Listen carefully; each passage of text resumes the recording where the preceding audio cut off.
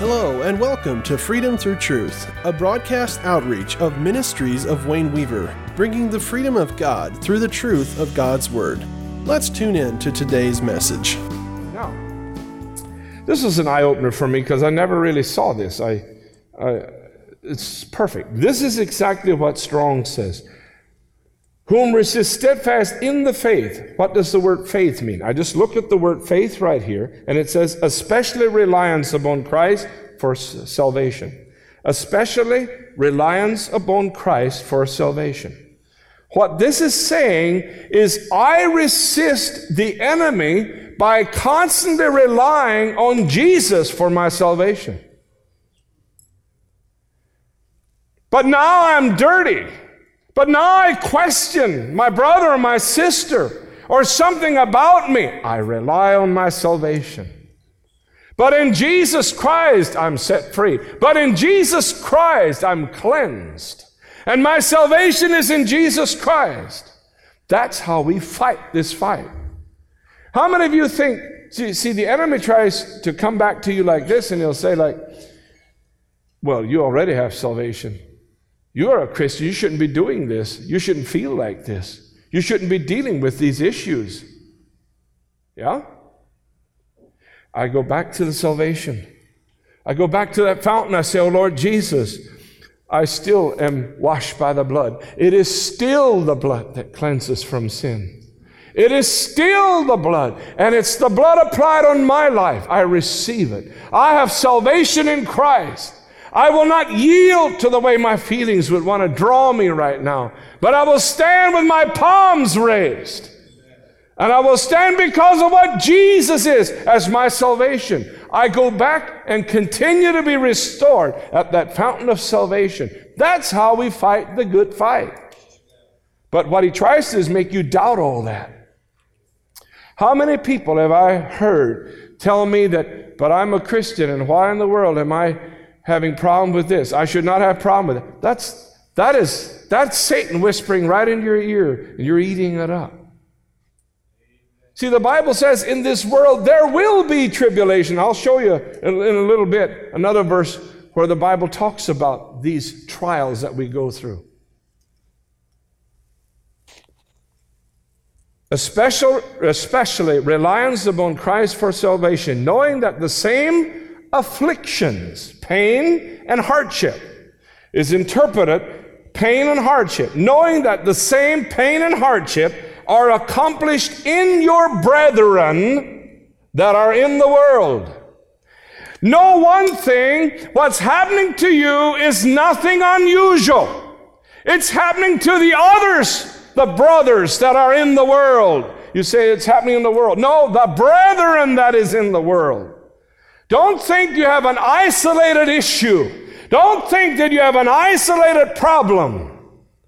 This same fight, this same issue is also accomplished in the other brethren that are in the world. One of the things that the enemy wants to do is isolate you. I'm studying on a message, crept in unawares.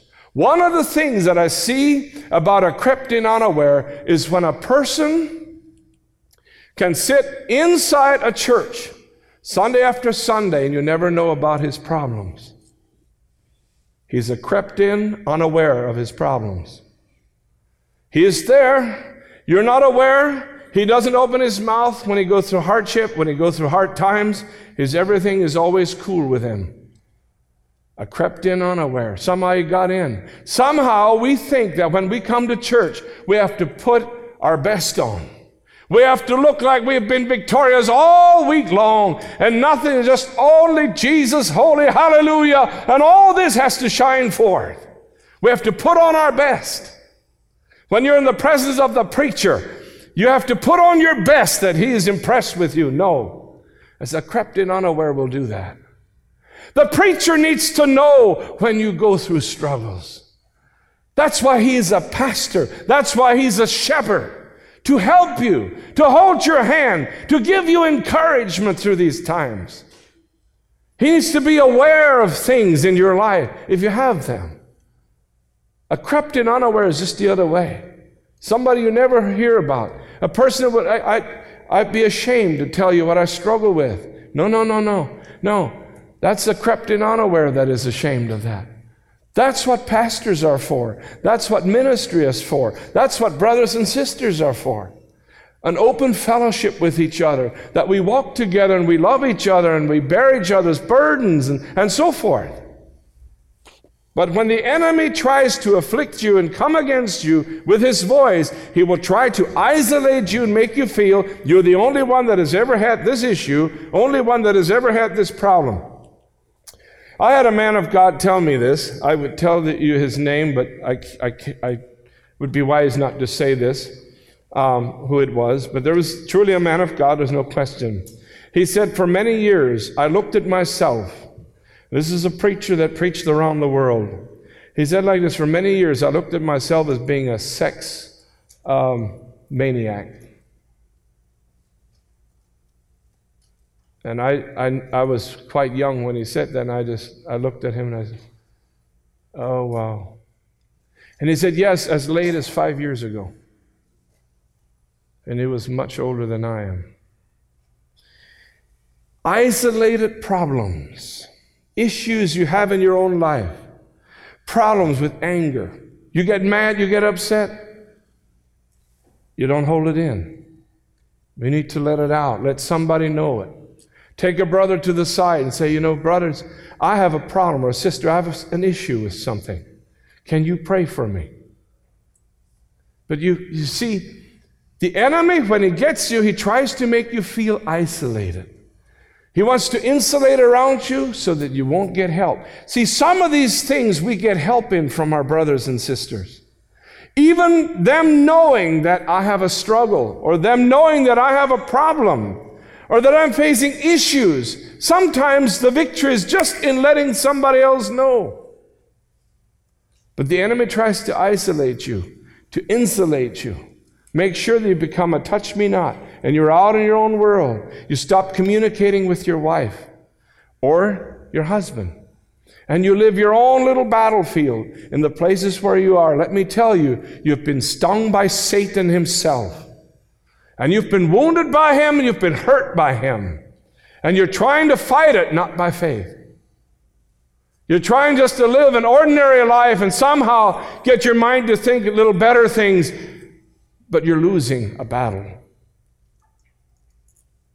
Sometimes it can be a brother or a sister speaking a discouraging word to your heart, and it just puts you right down. And if you go back and you look at where your problem started, you can kind of put it on that moment. When that happened, that's when I went down.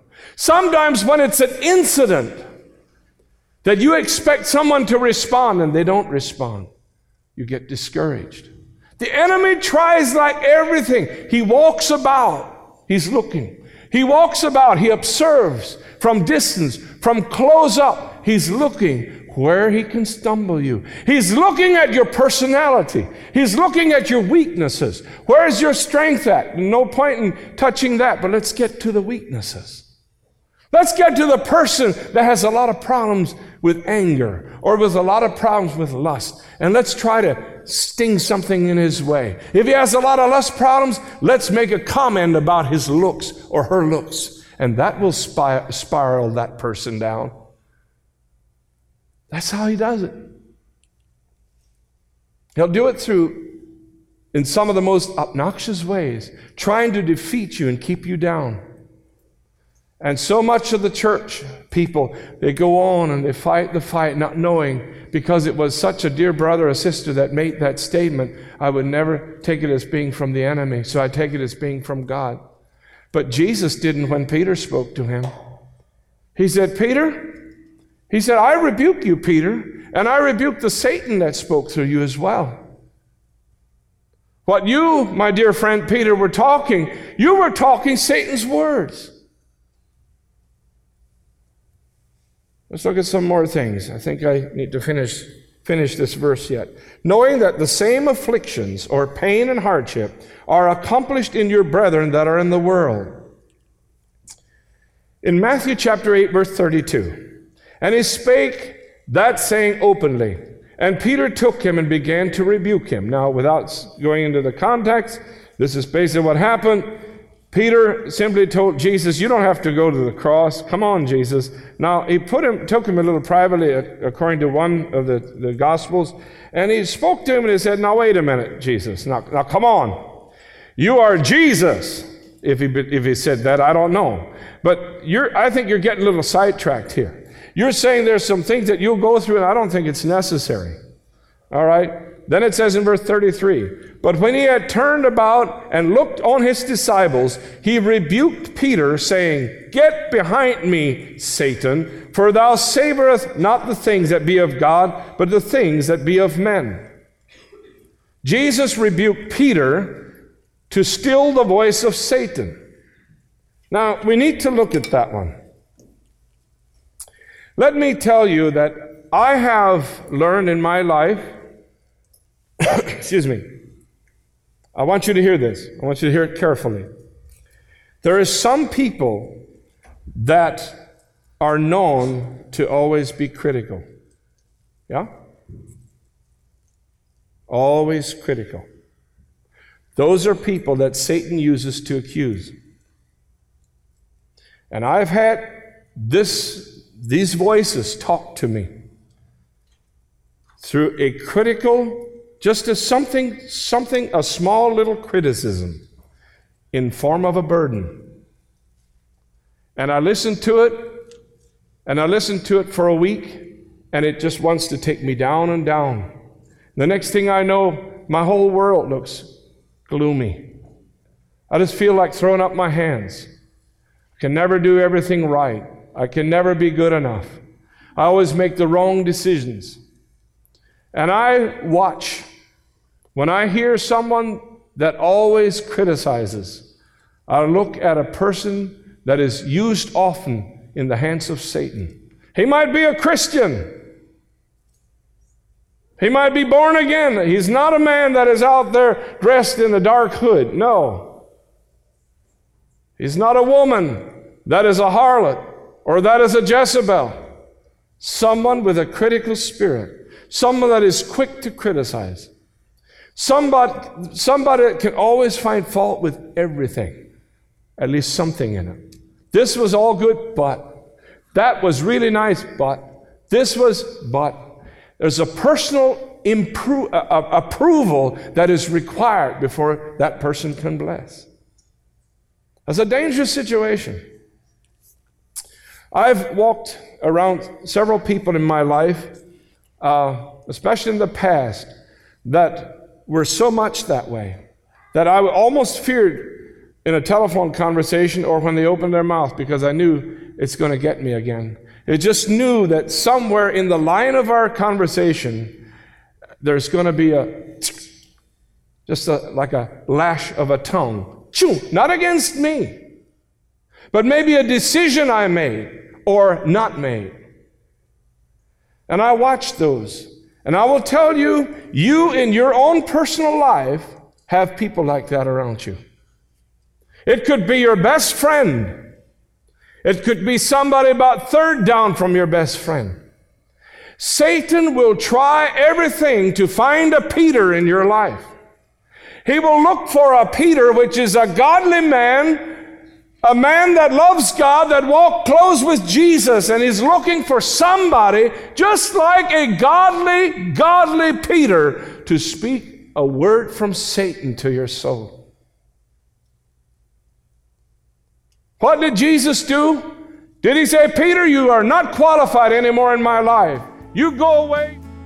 Thank you for listening to today's program. We hope you were blessed. This program is made possible by the generous donations of our listeners. Check out our website and get our weekly word e-letter by signing up at www.ministriesofwayneweaver.com. Until next time, God bless.